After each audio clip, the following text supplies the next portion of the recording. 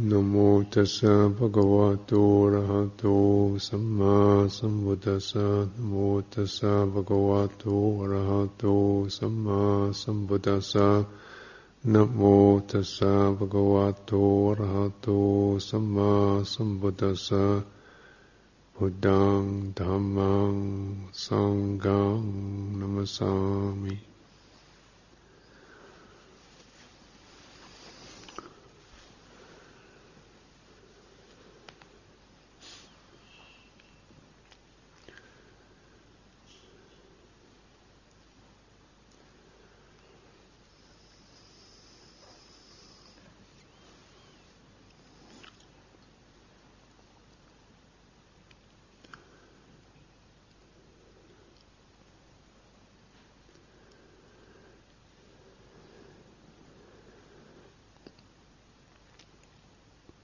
In presenting the Dhamma, the Buddha's presentation is very rich and thorough and holistic approach. That is, it's not just the one shot. It's not just the one system or one technique. It's not just a meditation instruction. It's not just about dealing with things on a psychological internal level. It's about the way we live, who we associate with, how we think things through, how we carry out our duties with care and attention, what's suitable, what's not suitable, how we spend our time, how we learn living, how we learn dying, how we learn looking after each other. And all of this, as being a proper, full, balanced human being is the message, really.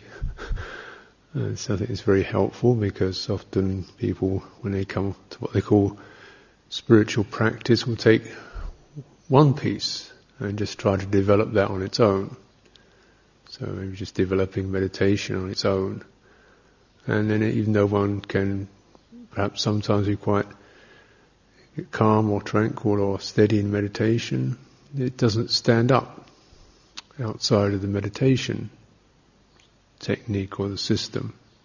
We find ourselves unbalanced. Or we tend to get very sort of self-absorbed in our thoughts and feelings and emotions and psychology and history and karma, and it all becomes like suddenly, one's personal story becomes the only story in town. The only thing that we ever look at is just my thoughts, my feelings, my moods, my history, my problems, my afflictions, my suffering, as if there's nobody else on the planet. And this isn't really healthy either.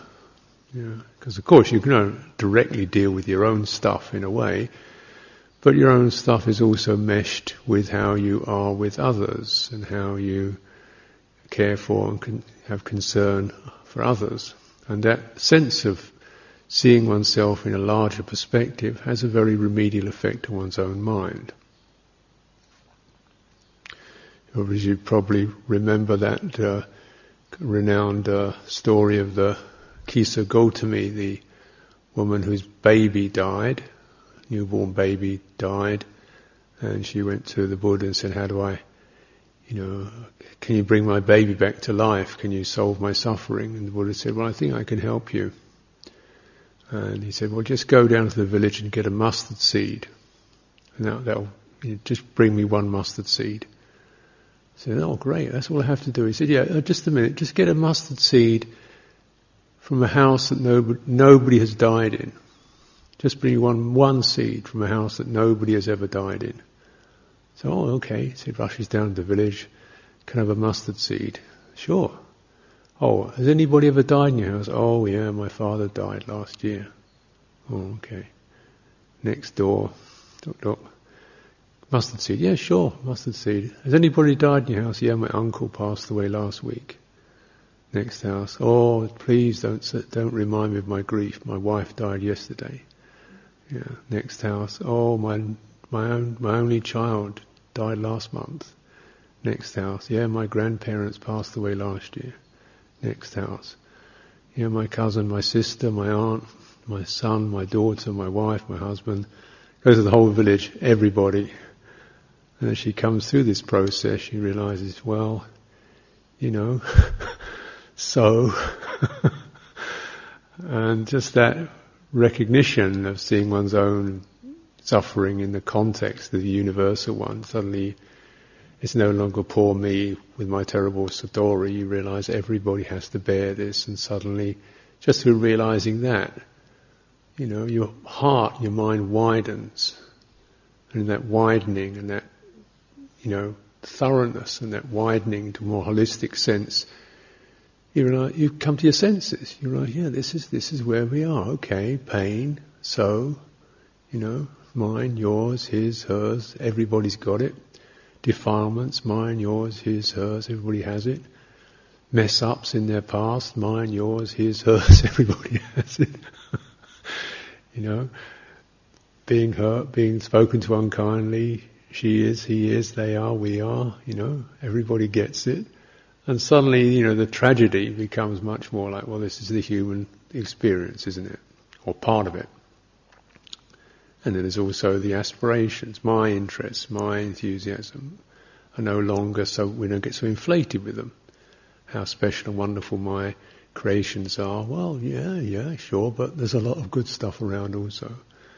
So it just gives to balance it out, and just seeing oneself in a much wider perspective really takes some of that obsessiveness. This is where, which isn't just, we lose balance with that. We lose the breadth. This is what self-view is about. The loss of breadth. And we lose capacities, we lose tolerance, we lose patience, we lose discernment and true understanding when our mind narrows down into this particular self-view. So, the Buddha, when he taught Dhamma, and Dhamma itself means something like, comes from the word to a support, or something that bears, or something that, like a controlling, or you could say a law in the cosmos, like a foundational principle that sustains the manifest cosmos. A truth, or a Tao, sometimes express it like that. And so this is what the word means. It means there's there's a system or a principle in which, if we find that, everything in our lives comes into balance and order. It's the pivot, the hub around which our life finds, centers our life.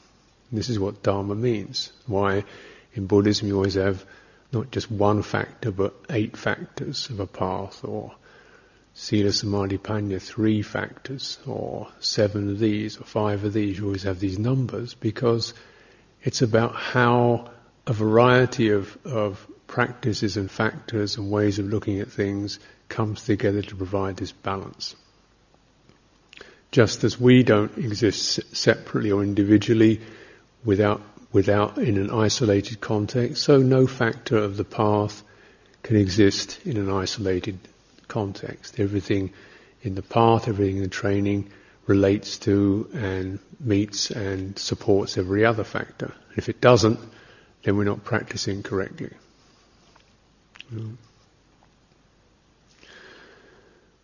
So we get to understand this. You can look into almost any of these teachings and see how in the blending and the meeting of different ways of looking at things, you find a holistic balance. That's why it's even, you start to think of Dharma as being spiritual. That narrows it down too, because spiritual, we tend to think of spiritual as being quite a kind of refined level of consciousness, or even purely internal, or metaphysical, or ethereal. Spiritual doesn't really occur as a concept in Buddhism. You have perhaps nearest thing to it is nisamisa, which means not associated with fleshly or corporeal or worldliness. But it's not about spiritual, or it's about being a proper human being. Yeah. Which, okay, you call it spiritual if you like, but because it involves a lot of integrity and a lot of training and a lot of clarity and a lot of discernment.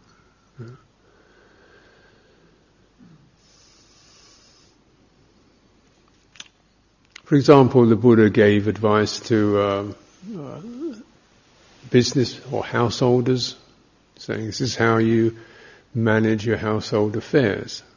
So particular factors you have to bear in mind. One occasion he talked of being four factors which support, which lead to a firm foundation in household life. They're called utthana, which means something like initiative or skillful effort. Utthana. Araka, which means something like protection or prudence, being careful with your resources, making sure you've got your house and your insurance and all that. And Kalyanamitta, which means just worthy companions, people who are not going to let you down, people who don't abuse, lie, cheat. And Samajiva, which means something like balanced livelihood, which means you don't overspend, but at the same time you're not stingy. And so this, what is this? Is it spiritual or what? Yeah. Well, Buddha definitely sees this as advice that he gave, and we can see actually it does point to some pretty important foundational principles, both internal, one's own integrity, and external, what we do, who we associate with. And it's always the case that what we do has to be founded on morality, cause and effect, skillful karma, and putting forth effort and initiative in a skillful way, cause and effect, gives rise to skillful effects. A friend of mine who was in business, and he decided that his business would always be completely honest. There would be no duplicity or special offers where you could kind of fiddle things a bit in terms of taxes or concessions or regulations. He said just play it absolutely straight. And first of all, his business kind of dropped a little bit because he wasn't doing things on such a cost-cutting basis. But then, along with that, when people recognized this as someone who, when they said they would do it, actually did it. When they said they'd do something in 2 weeks' time, they actually did it in 2 weeks' time. And it wasn't a bodged job. And then what he did was quality, and there was no skimping in it. Realize this is someone you can trust in, someone who's integrity. And so he has his business then, benefited from that. And of course his own mind states benefited. So it wasn't that, the two go together. If you're doing good deeds, if you're dealing straight, if you're dealing with a straightforward, honest way, then you don't have any duplicity, you don't have any regrets, you don't have any worries, you don't have this sense of trying to cover up what you're doing. So his mind was straight and clear, he didn't have to say things that weren't true.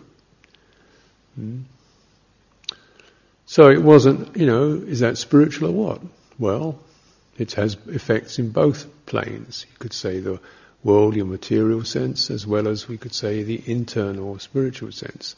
So that's how Dhamma is holistic. One, to affect each other, two are not separate. You can't separate the two. How you act internally can't be separate from how you act externally.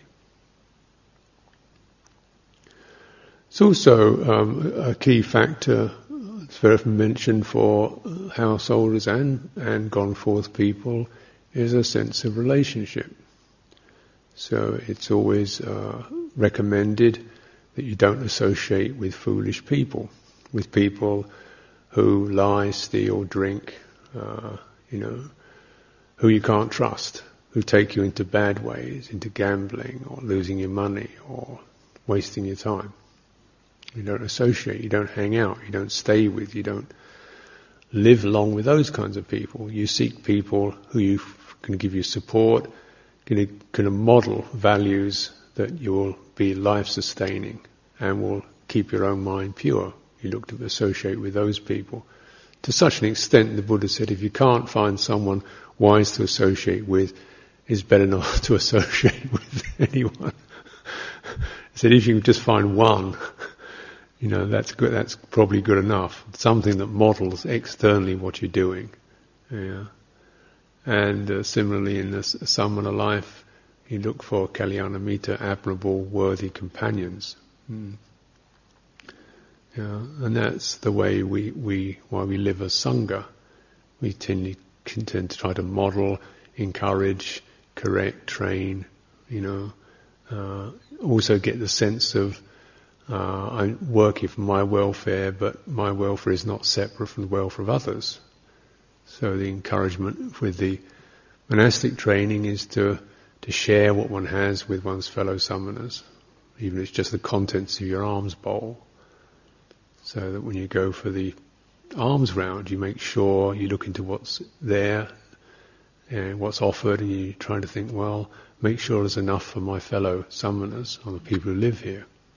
I don't want to take more than my share, even if it means perhaps I'll go without a little. Something I rather fancy, I'll put it aside so that other people can have it. This is the way we train, because then your mind has that width to it, that breadth to it, that holistic sense. And you benefit from it, from just having a wider span of concern than just this self-view all the time, which is so demanding and essentially unfulfilling.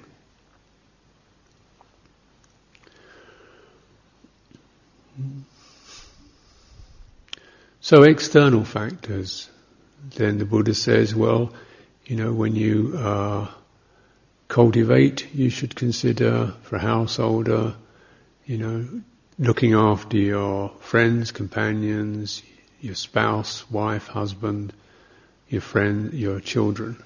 Make sure you spread your wealth, and make sure you safeguard your wealth against getting lost or squandered. Put forth the effort, protect, be prudent, develop skillful friendships, live a balanced life.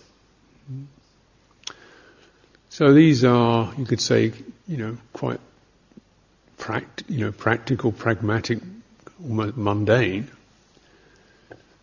But the Buddha didn't waste his time teaching things that he thought was not conducive to nibbana.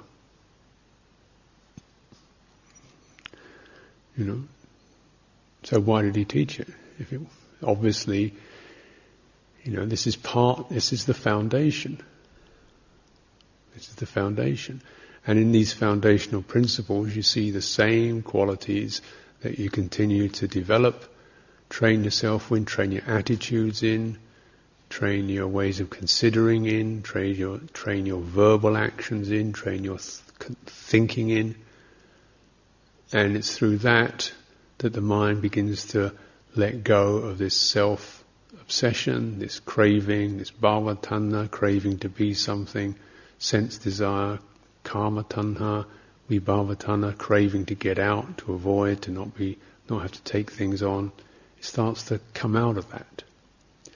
And you can't just do that for 1 hour a day and then go back to the craving again. You've got to do it, you train the mind in one way, internally, externally, when stillness, in action. You train it in one way. That's the way you get the results.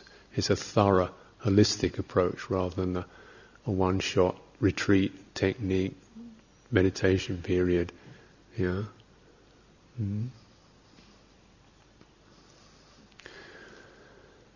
Utthana, initiative or skillful effort, aroused, looking at effort that's applied with intelligence and wisdom, seeing where you can develop what needs to be done. And this is quite a foundational principle in forest monasteries in particular, where you really have to be pretty much on the ball. There's not a lot of books teaching you how to get through the day, but you've got to watch out for centipedes, snakes, ants which have got ferocious bites. You stand on it, you clumsily walking around drifting off in daydreams and walk into a trail of soldier ants, it certainly wakes you up. They have this thing called the ant dance. You can see the people jumping up and down in the forest. It generally means they're being bitten by ants because they were stumbling around thinking about something. So you have to develop that sense of being alert, attentive. There's not a manual. You've got to make your way through the forest. You have to learn to live and get on with other creatures and how to protect your kuti. So you have water around it. You have to keep the water channels clean and clear so the ants don't get in. You have to keep the latrines clear so that the frogs don't get in. If the frogs live there, the snakes are going to get in to hunt the frogs. Then when you stumble into the lavatory in the middle of the night, you find there's a cobra there. And that certainly wakes you up. So, you have to develop that sense of skillful effort and thinking things through, not to be drifting around in a daydream or preoccupied with thoughts. Keep your eyes open to what's going on. I was recently looking at some of the photographs they sent me of the big building project, one of the recent building projects at Wat Banana Chart. They ripped down the old meeting hall, Sala, which had been there since 1976, and they built a new one. And all this large, much bigger than this, or considerably bigger than this, maybe a third again as big and taller. And the building there's no building plans. The only plans they did was they had a piece of paper and they put 48 holes on it, dots on it to define where the building was going to be. That was the only building plans. The rest of it was all in Lumpur Liam's head. And he got it all in his mind what he's going to do. And no planning commission, no building regulations, no health and safety, no protective equipment. It's just you just go there and people start digging holes, and he says, we'll dig a hole there and dig a hole there, and they just start doing it and putting up some scaffolding, and people climb up and down. You just got to watch what you're doing because there's no safety equipment.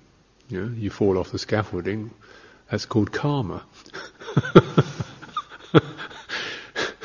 Because you weren't attentive, were you?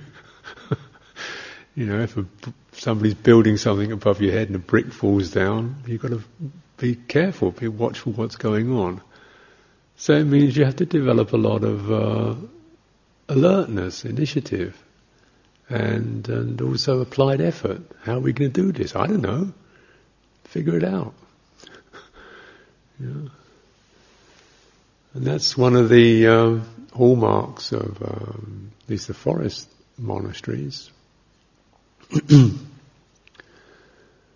So I found that very helpful. It was my upbringing very much school, university, up in my head.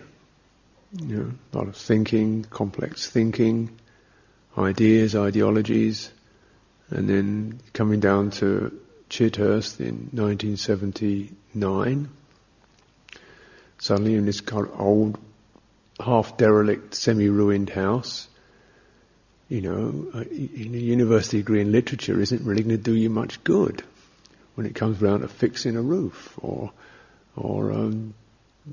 dealing with the floors caving in. The wood house was so rotten that there was only one room that we could meet in. We used to meet in what's now the reception room. There was no heat, so we just had one open fire. A chestnut fire, which would spit sparks onto the carpet or onto anybody who sat too close to it. So one half of you got kind of burnt and blistered, and the other half of your body was freezing. And we just had to figure out how to do it. Nobody had any professional skills. You just did it. Work it out. Start to ask around. Start to learn. And that was the training. You know? Not that you're becoming a builder, but you're learning to look, think clearly, take initiative, try things out, be patient, look out for people who know more than you, get their understanding, get their advice, practice it, see cause and effect, take note, you know. So 79, in 81, to go up to Harnham, do the same thing all over again with another place, another ruined house, an old ruined house up in Northumberland with no heat, one cold water tap, just, you know, and how do you fixing that up? Not knowing what to do. Working with that. Then Amaravati, after 79, 81, then 84, third monastery, Amaravati, another situation, same thing, freezing cold. So that was at 84, just how to get through rebuilding Amaravati. So, and then came back here in 92, and we started building this, Sala, Dharma Hall, rebuilding them, continuing to build the monastery here. It's 25 years on building sites. It was a lot of my monastic practice. I never really wanted to be a builder.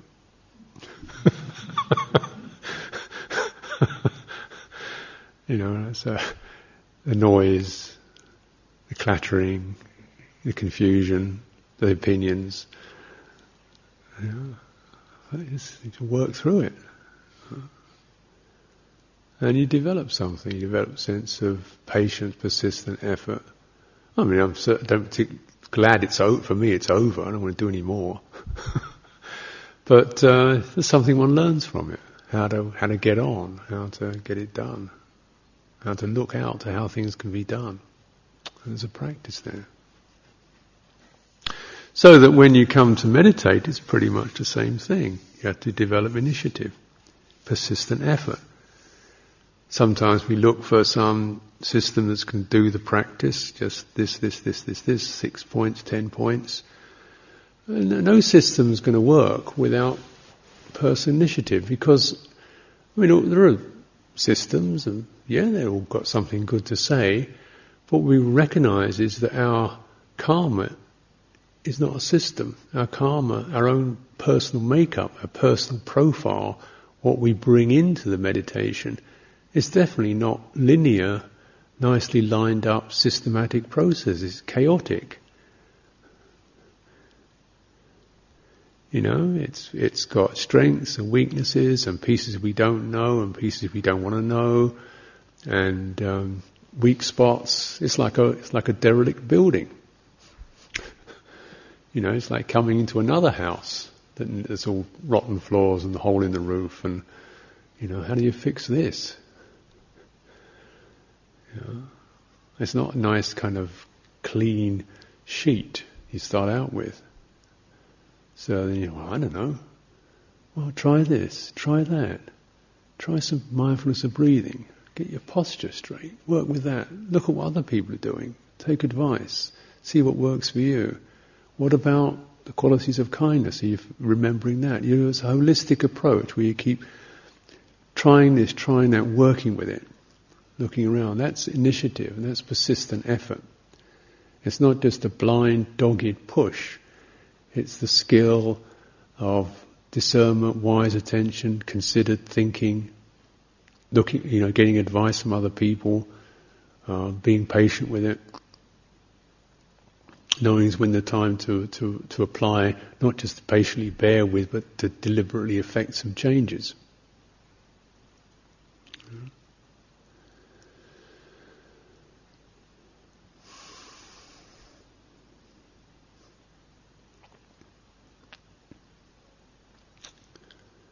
And we all have things that are particular, we need to develop. So I found it helpful after a few years to start to look more into studying the scriptures. I didn't do that for about 5 or 6 years or so. I just basically couldn't take on any more than what I was already doing, just building. And trying to keep get the moral precepts down, the renunciation down, and just be able to sustain some sort of meditation practice.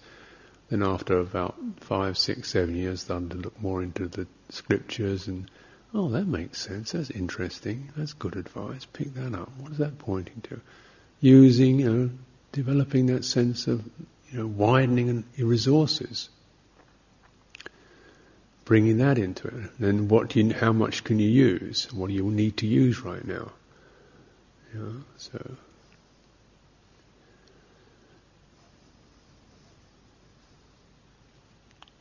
So this sense of wise initiative is an absolute necessity for samadhi, for concentration, certainly for liberation.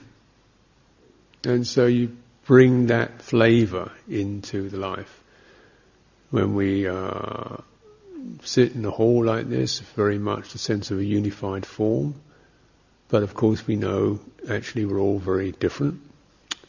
And, rather than just expecting everybody to be doing exactly the same and finding the same kind of inspiration and the same difficulties and the same things they feel strong with and the same things they feel confused by, realizing essentially you've got to work it out for yourself. And there's that encouragement and to develop initiative. With Tudong, sometimes people go on these Tudong walks, and they're great occasions of developing initiative. How to, how to figure out where to go, how to train your body, how to sustain effort, how to trying to keep yourself dry and warm, how to look at what you can take with you so that you're not taking so much stuff that it breaks your back to carry it, and yet enough stuff to keep you basically warm and dry and clean if you can. That's quite a skill in itself. And then how to go for arms round, where to stand or walk, and so on. These are things you just got to, find out. It makes the mind quick, sharp, intelligent. Prudence or protection, anuraka, this quality of not allowing what you've developed, not allowing it to be ruined, not letting it leak away. And in the advice to a businessman, it's a sense of making sure that what your earnings are carefully stored away, they're not going to get stolen. And if you've reaped a harvest, you make sure it's not going to get eaten by the rats and the roaches. If you built a house, you make sure it's not going to get washed away by a flood or the roof blown off by the wind. That sense of that. And you can look at that principle and say, well, how do you do that also internally? So that your Dhamma practice doesn't get eaten away, doesn't get, actually this generally means for most people restraint. It's like you put a protection around your Dhamma practice. You're not getting swept away with too many duties. You're not getting too drawn out in all the options and conceptual proliferations of things you could do, places you could go, things you could think about, stuff you could read, stuff you could look at. Gossip, chat, internet, newspapers. This is just going to erode the sense of simplicity, clarity and firmness that you're building in meditation. It just gets washed away, doesn't it? So how do you protect the mind from being eaten up? Generally, restraint is one important theme. Wise reflection. Wise reflection. Looking at how your mind works, what sustains its quest, what sustains its aspiration, its one-pointedness on purity and freedom. What sustains that one-pointedness? How that one-pointedness can be blunted. And in this term, I don't mean one poison as being your attention is just focused on one particular sensation. It means you have one aim that you keep remembering every day. What's the overriding aim? It's for diminishing stress and suffering, for liberating oneself from stress and suffering. And you keep that one aim continually in mind.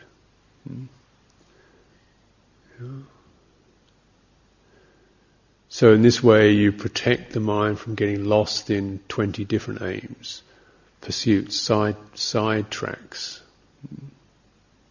things we could do.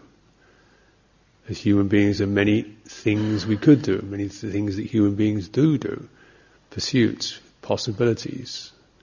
And yet you think, right, does this support liberation or not?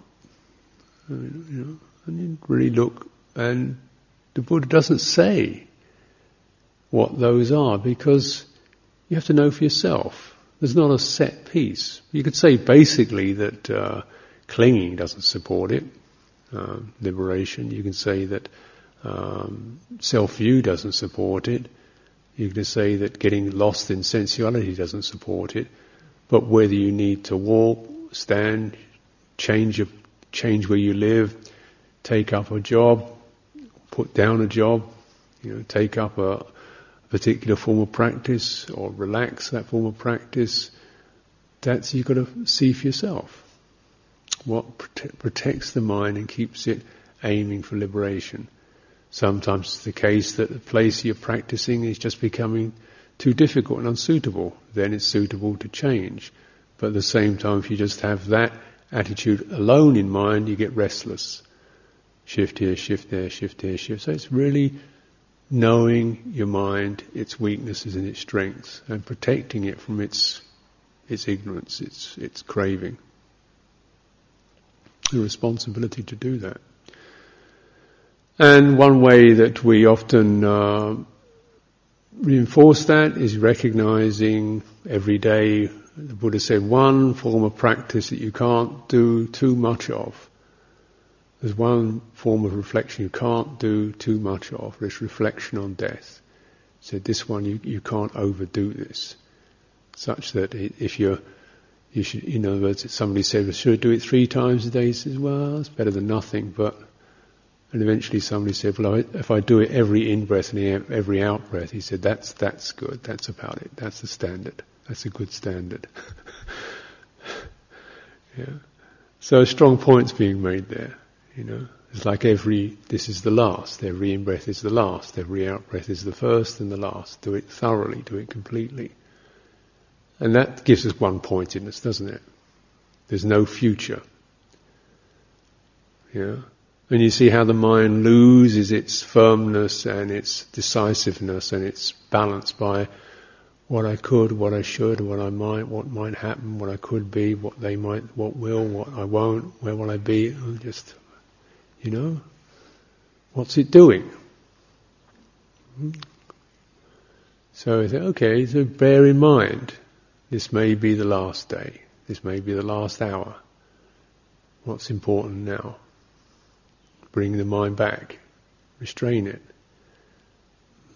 make it attend to the currents and tides of agitation or worry or that are pressing it now. Protect it, don't let it follow those.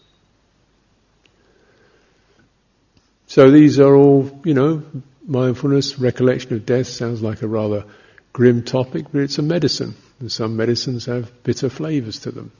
But the aim of it is a purgative, to clear the mind of confusion, of too much history.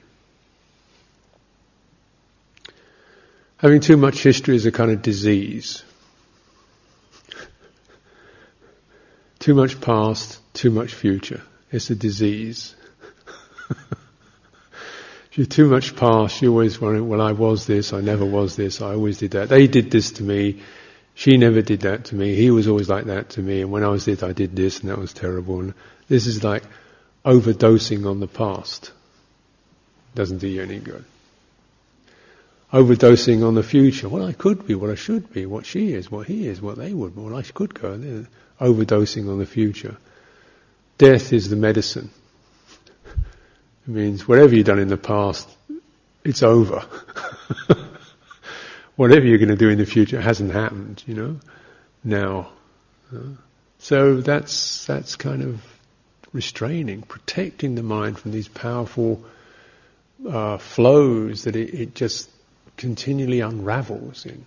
Its energy just continually unravels in these outflows of time, place, fear, desire, agitation, worry. You're just kind of pulling it back. Wise companions, Kalyanamitta, is in terms of one's relationships, intimate, professional, educational, whatever it is. This worthy. And just realizing that, with any kind of relational experience, you have to keep looking at your choice, how much you need. And because often relationships can be whereby we almost ask someone else to take responsibility for us. So we lean on each other. Or you want someone to lean on. That is not responsible. So you want relationships where there can be something you can learn. You don't have to be small. You don't have to be weak. You don't have to carry someone. But you can, at times you can carry their weight. At times they carry your weight. It's mutual. And we continually respect each other's integrity. And sometimes in relationship, the word, love and affection can lose, in the way we consider it, to lose a sense of respect. Respect for ourselves, respect for the other. So we're not just using someone else to be a prop for us, but someone we can ask for help from, we can want to support, we'll stand with them, they will stand with us when the times are bad. And someone who's actually doing much more than just being another person, but someone who actually is bringing forth the kind of values, demonstrating them, presenting them, living them out, that we can say, oh, that's good, I can learn something there. I can learn something there about persistence or diligence or forgiveness or whatever it is. Because this is really the book that we learn from. We start learning from it, as soon as we're born. In a way, we hardly even have an option. We're so geared to doing that consciously or unconsciously, in sensing others, in mirroring others, in looking at how others do it, where other people get fortune or misfortune, where other people get strong or weak, made bright or confused. That's something that us does quite instinctively. This is how the tradition, one important element of this whole Dhamma tradition, has come down. Part of it's come down in the letter, But remember, the letter itself was originally that which was recited through these human beings. The human being is the transmission. The lived out embodiment is really the tradition of the Dhamma. You couldn't recreate it just from words and paper. This is why it's so precious to have a Sangha, that still carries on from teacher to disciple, from preceptor to ordainee, the sense of living it out, living together, embodying, caring for each other, listening to each other, working with each other, supporting each other as human beings.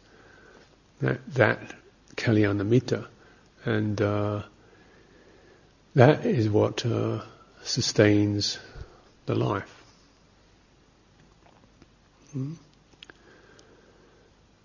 The human being is basically the book, the most important book that we study.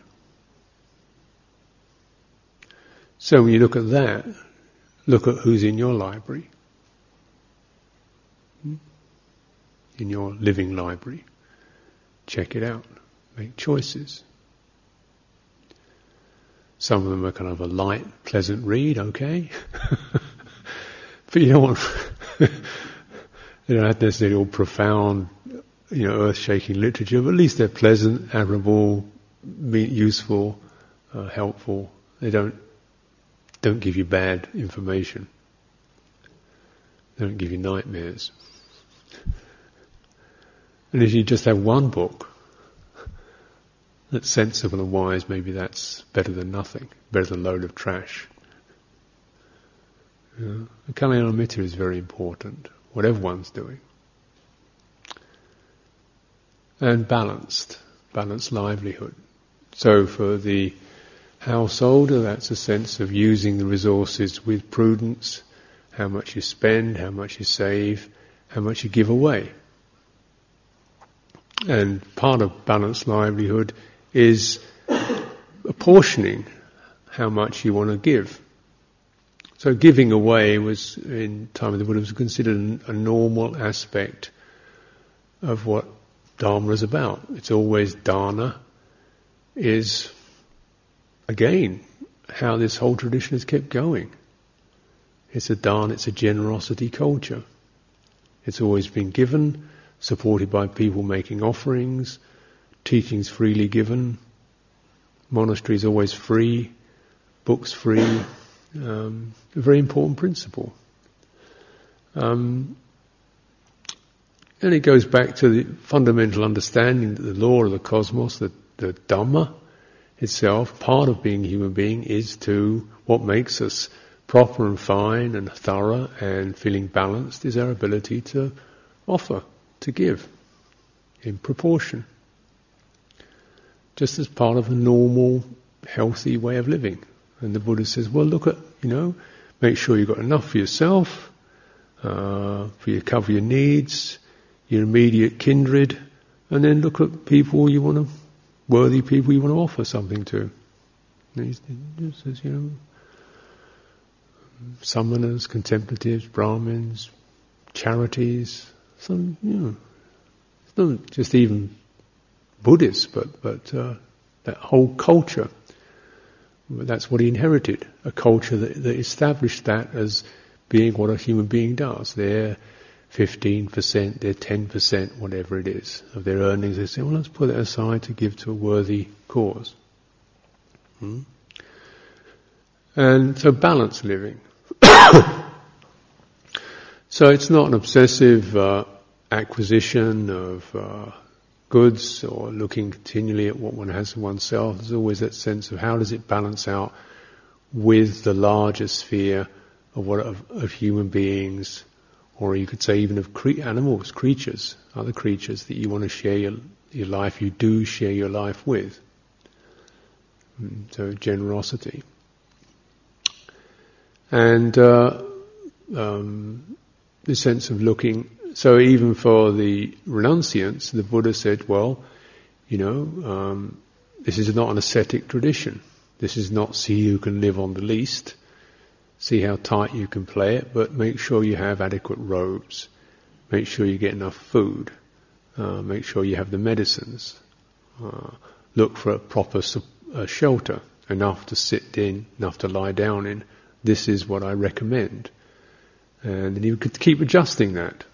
So when he found out people were still feeling ill, he'd say, well, I allow you congee, which is some kind of form of rice porridge in the morning, which tradition's still doing. 2,500 years. We changed it from rice to oats, but so it's not, the Buddha saying, I do this myself, I thoroughly recommend this. So it wasn't how tight can you play it, but just what's balanced. A lot of the Vinaya rules deal with all the medicines that you could use, and I guess in the forests of India there were all kinds of fruits and berries and roots and leaves and things that people make concoctions of. And the Buddha said, details of what kind of roots and leaves and bark and things you could use for medicine. So the Buddha training is very much a looking at what's necessary. Robes, medicines, food, shelter.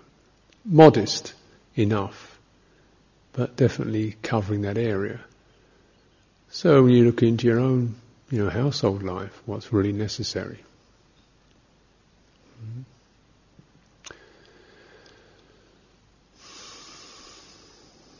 What's helpful? Realizing that possessions tend to possess us rather than the other way round.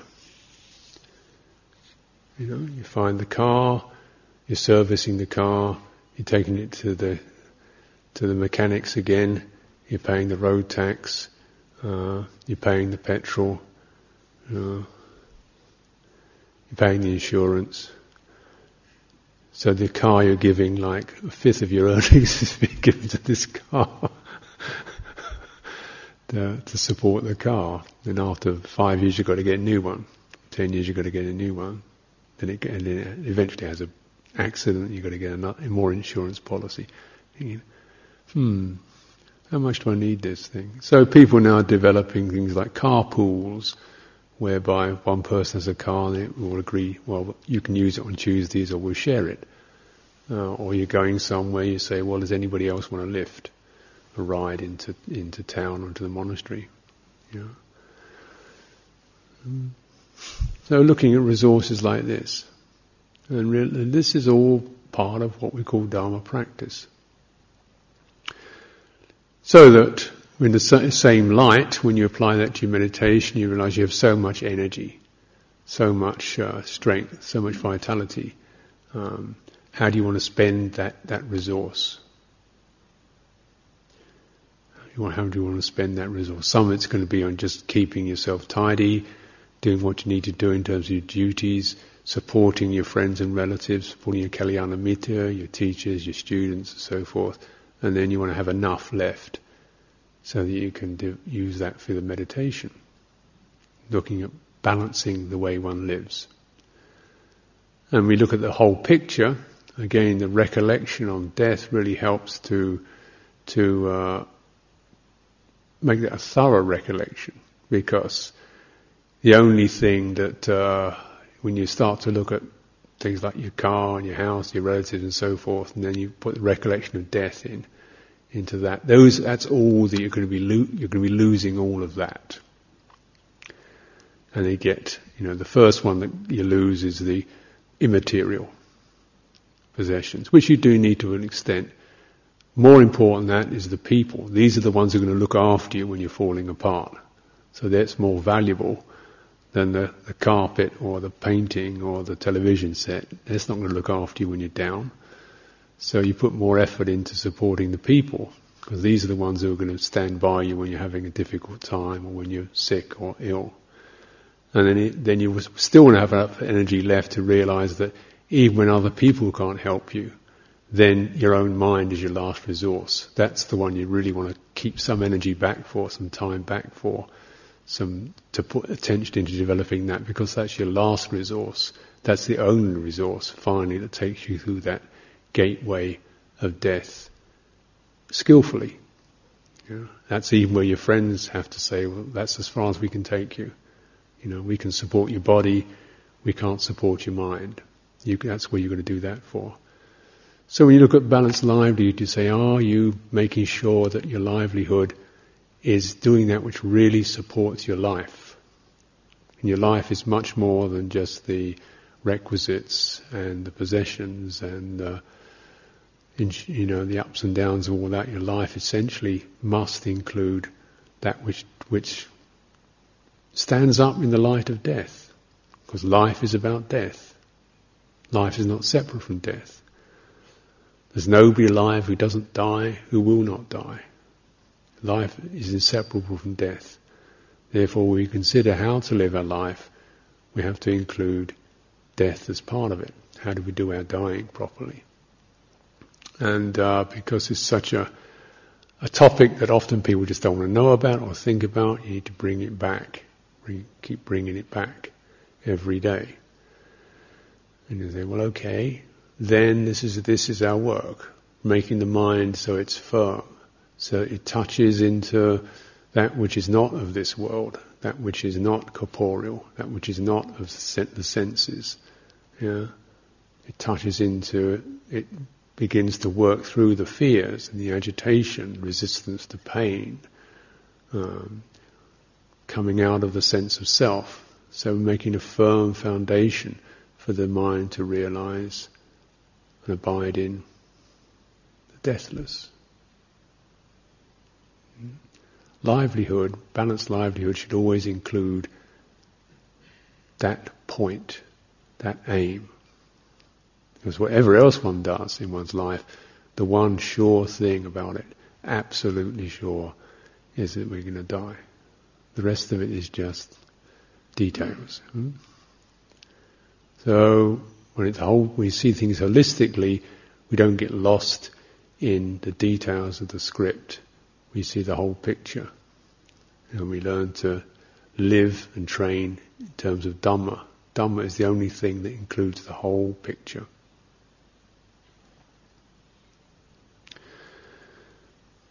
So offer this for your reflection.